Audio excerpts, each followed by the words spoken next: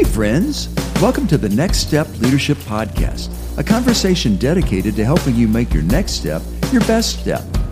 I'm Tracy Reynolds, and my partner in crime for the Next Step journey is Chris Maxwell. Together we hope to inspire, assist, and create the confidence you need to take your next step in your personal growth, your vocation, your spiritual life, or maybe your calling. Thanks for joining us. Well, come on, let's dive into this week's episode of Next Step Leadership. My name is Chris Maxwell, and I'm here with my friend Tracy Reynolds. Tracy, it's just always a joy to me to get time with you. Same. Moments like this where we're recording conversations, but all the moments, the text messages, the phone calls, and the face-to-face time. Thank you for your friendship. Thank you for our years together and a decade and a half together of spending time with one another. Yeah, thanks, Chris. I feel like we're just getting started, which is a wonderful feeling. Same here. I don't take for granted the blessings of friendship and true fellowship, brother. It's good stuff. It is very good. And I was thinking about one of your opening lines in your intro to this podcast. It says, thanks for joining us. I mean, that's a great line, a popular line. We do thank those who listen in to the conversation that you and I have with each other. But I'm thinking of those last two words, joining us. I mean, there is life there when we invite people to join us in the adventure of grace, to join us in this life of love and hope and joy and care. Many people, unfortunately, try to endure this life adventure alone, in the singular. But we've emphasized over and over the importance of community, and the whole purpose of this is thinking of next step leadership. We're wanting to encourage others to be willing to take the next step, and from our angle, kind of the vantage point that we have, we see the emphasis must be on training, mentoring, and developing others that we're willing to pass the microphones to. Talk to us from your heart about that, Tracy. Wow. This has been an aspiration for me. I tremble just to ever give the idea that somehow I may have all this figured out, because I feel like in so many areas of life that I'm just a novice, that chronology, the age doesn't really matter. And this is one of those areas, but I feel increasingly intentional about mentoring. And that's not a word. I mean, let's drill down a bit as to what that feels like and what that actually is, because not everybody likes that word. I hope we haven't ruined it. The life verse for me, I met some people early on in my student ministry that I observed their mentoring, their discipling techniques, and it was the scripture that drove that for them, drove that for me, and I adopted it because it was the best I knew. So even in that, I was mentored, I think. So it's actually out of 2 Timothy chapter 2, and it's the first couple of verses. Paul speaking to his mentee or his protege, his colleague, his younger disciple of Jesus, and he says, "You then, my son." Mm-hmm. I don't have to go any further than that. You just feel the warmth of that. You feel the love in that, the fellowship in that. "You then, my son, be strong in the grace that is in Christ Jesus. And the things you, Timothy, have heard me say in the presence of many witnesses," in the larger crowd scenario, maybe in rows, "entrust those things that you heard me say, entrust those to faithful men or capable men or available men who would be qualified later to do the same or to pour that into other people." And when you think about it, Chris, there's Paul and Timothy, then there's going to be, the crowd, then there's going to be faithful men, then others. There's 4 generations depicted in that one verse. So the gist of that, and it coincides so beautifully with the Great Commission, when Jesus said, "Hey, here's your job. It's to go, and as you're going, make disciples." And to me, the words disciple and mentor or leader are just synonymous because we're all following the great discipler, the great master and leader teacher. So that has been an aspiration and continues to be the aspiration that drives us both in this ministry, but in every facet of life. And I've been blessed to have some people in my life that did that for me. And I think that's what I would like to talk about today, which is a tad difficult. Yeah. Because in this particular case, as I'll share a bit later, it didn't end well. But I'd love to tell you what he did for me, and maybe that'll shed some insight into what I should be or could be doing with other people. I think that's what we need to hear. And as you began talking about it, there was one statement you made. I can't remember exactly how you worded it, but it was almost like, well, I'm not an expert. I can't remember how you said it, but I consider you, honestly, Tracy, I feel like you are someone who does this role of mentoring and discipling and training and guiding others. I feel like you do it well. You do this very well. And you have helped those students that you and I have had the honor of working with. You have loved them. You've guided them. You've taught them. But you've taught them so much when the mic is off.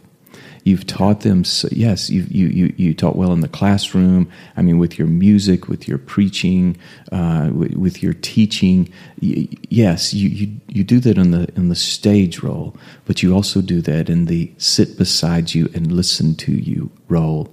And I've seen you do that and do it well.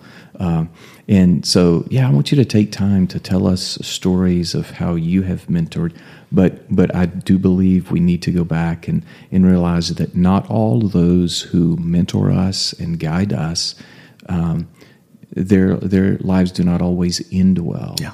And we should not let that rob us of what we have learned from them. Tracy, just talk to us. My mentor's name was Harold. Harold Huff. I'll use his name fully because I think that it'll mean something to those people who know we're a mutual friend. He deeply impacted my life. I first intersected him when he was attending our church. I knew him as a businessman, but I also knew he was Colonel Harold Huff. He was not just any colonel. He actually was a presidential pilot. He flew at that time it was Army One was the helicopter that flew. He flew 5 different presidents of the United States. But he wasn't just that. He became an instructor for presidential pilots. Now, I don't know how much higher you can go in the hierarchy of things. If you want the best pilots flying the presidents, well, then we have the next level where the trainers of that. Well, that's what he was until he retired. So he was Lieutenant Colonel Harold Huff. But to me, he was a man who loved Jesus, and his whole life was about discipling and emulating discipleship for other people. And I met him at church, and I was drawn to him. I knew that he had this thing he did with guys called Master Life. And a couple of us pastors, actually there were 4 on our pastoral staff team, asked him if he would take us through Master Life because we'd never had anybody formally disciple us. And here we are, pastors in the church in the late 80s, right? I'm probably 7, 8 years, maybe 9 years into professional ministry, vocational ministry. So we began meeting with him every Tuesday morning. And he said, I'm going to go half speed. He said, this curriculum moves way too fast. Now, think about that. He said, it's just too much information. And he would say things like this. It's not my goal to get through the book, talking about the Bible. He said, it's my role to get the book through you. Boy, that's powerful. Yeah. So from my devotions, I think about that at so many levels. It's not my goal to get through the plan or get through the lesson plan or get through no, it's what God's trying to do with us is get his book, get his word through us. Wow, that's a paradigm. That's so different than any I'd ever had. So we began to meet every Tuesday morning for like 2.5 hours. Well, there were some disciplines in that. We read the same quiet times, meaning like we would say we're in the book of John, and he would break it down. I like reading 5 or 6 chapters at one time, and doing a lot of different things as one.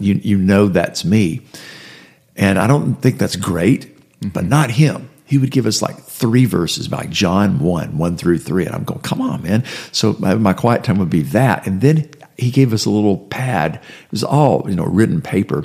And it just had like 4 or 5 short half-page lines on it. It was like who, what, when, where, and why. And then the last one was what I call the so what. So the first one was observations, who, what, when, where, and why questions. The second part was applications. And we would get together every week and just share kind of like our highlight reel of what the Lord spoke to us as we were journaling a little bit every day. Oh, and by the way, we would memorize the scripture, and he made us do it letter perfect. He would say, now the way your brain stores things is by different topics. So it's files. So we would say the Word of God, boom, and then we'd say the address. It might be like I said, 2 Timothy 2, 1 and 2, and then we'd do the entire verse and then have to say the address again. He said, because the address doesn't want to stick in your brain. And then he would drill us on that and grill us on that until we got it right. If you didn't get it right, you did it again. And the reason wasn't because he was trying to make it perfect. Again, he was trying to get that into our hearts. And he just said, I know you won't remember it unless you do it right. And that was part of his military training. I get that.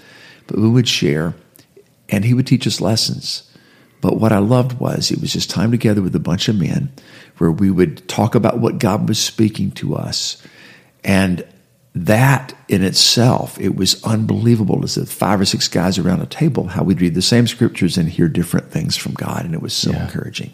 And as he's mentoring you, though, not all of your times were spent studying the Bible. No. Take us to other places where you experienced life together and you saw him lead you and mentor you. Well, after we got through with it was 2 years at least, Master Life, and I think I took it again the second level. So not too long after that, somewhere he asked me, or maybe I invited myself to play. I said, I hear you play racquetball. I'd love to learn I played a little bit of that.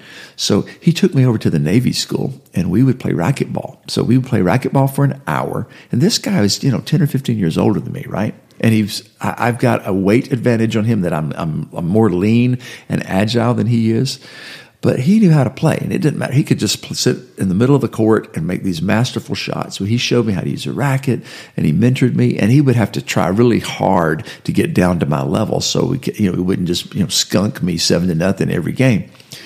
Well, after several weeks, now we would do that for an hour, then we'd go pray for an hour and get dressed. And oh, by the way, I had to monitor my weight every week. That was a step on this mean old scale, and it would always weigh 5 or 6 pounds more than one at home. It was like going to the doctor. It was horrible, but I loved it. So after a few weeks, he would say, he would beat me badly.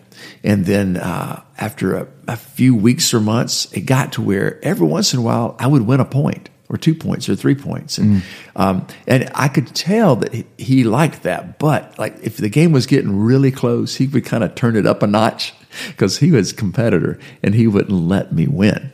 So after some more time, it got a little more even where I was winning more points. And he was and not only that, I was getting him out of that center spot and making him run a little bit, and he was getting winded. And then when I would see, it was like blood in the water. Then I would say, here I go. I got to knock him out. Where if he's on one side, I'm going to make him go to the other side. I'm going to wear him out. But he showed me how to do that. And I remember, never forget the day that I beat him for the first time. Now, let me emphasize, it was for the first time, because after that, he could put his best game out there, and we were just having fun and going at it. Yeah. I could never have done that if he hadn't taken the time to week after week after week pour into me. And he was mentoring me in that, but he was mentoring me in life and just love and being. There were so many things that he did not label or have a lesson plan for that I learned. And I quote him all the time, and don't even know sometimes that I'm quoting him. But that relationship gave me things that I've endeavored to give to other people. Yeah, What an example he was for you in living that life. Yeah. And not all those examples and the stories of those people end the way we want them to, Tracy. Yeah. I spent a lot of time with Harold. He introduced me to Clark Central football, and he was a chaplain over there for years. And he came along and said, "Why don't you come along and do this?" He had me do that with him, and then in the context of that, I'll never forget it. It was 2004 was the year. It was the day before graduation. I had a friend call me and say, "Hey, man, did you hear about Harold?" And I had not heard about Harold, and I knew by what he said what he meant by that. My friend, who I'd seen 2 weeks before that, had hung himself in his office. And I couldn't get out of there quick enough, and I met Miss Ann. I went over to the funeral home, and I helped him plan his funeral. And a lot of my friends really struggled with the theology of that. What do you do with a guy who has a Bible study over at the YMCA with 30, 35 men every Thursday that, to my knowledge, still meets? What do you do with a guy who's mentored and taken so many through Master Life? And I just realized that there was a lot of stuff that I just did not know how to process there. I kind of went through that time my own way. And I didn't have time to process my own grief because I was helping other people process theirs. But even as recently as last week, I was thinking about Harold and his impact on my life. And I realized that this man made deposits in me that will forever and ever and ever guide me. That truth, that word of God was never wasted on me. Mm-hmm. I hated that I didn't have what he needed in the moment to help him through that time. Turns out he was probably bipolar. We didn't know that, undiagnosed. He was helping other people so much that he wasn't feeding himself in that area. Mm-hmm. And looking back, you could see what led up to that. But God used this man to help mold my life. And the gold, I miss him, but I celebrate that. And I have zero regrets. That's not something I stay up at night worrying about, but I'm so grateful for a man who poured into me so that I can learn to pour into other people. What an example he was for you, leading you, guiding you, mentoring you. And, that part of the story is so sad to me. But I want us to use that as a reminder for ourselves and people around us to emphasize the importance of each person. Yeah. All of us who are mentoring others, each of us, we need someone mentoring us. We need someone holding us accountable.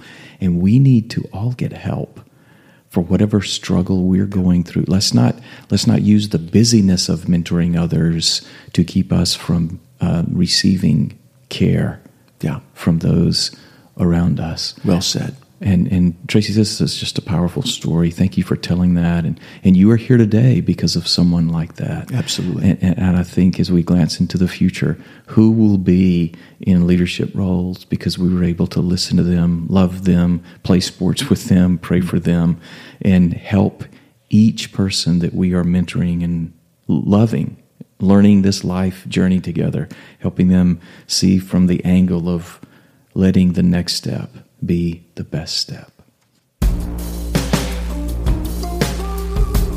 Thanks for joining us on Next Step Leadership, the weekly conversation dedicated to your personal growth and leadership development. Chris and I are so glad you dropped in.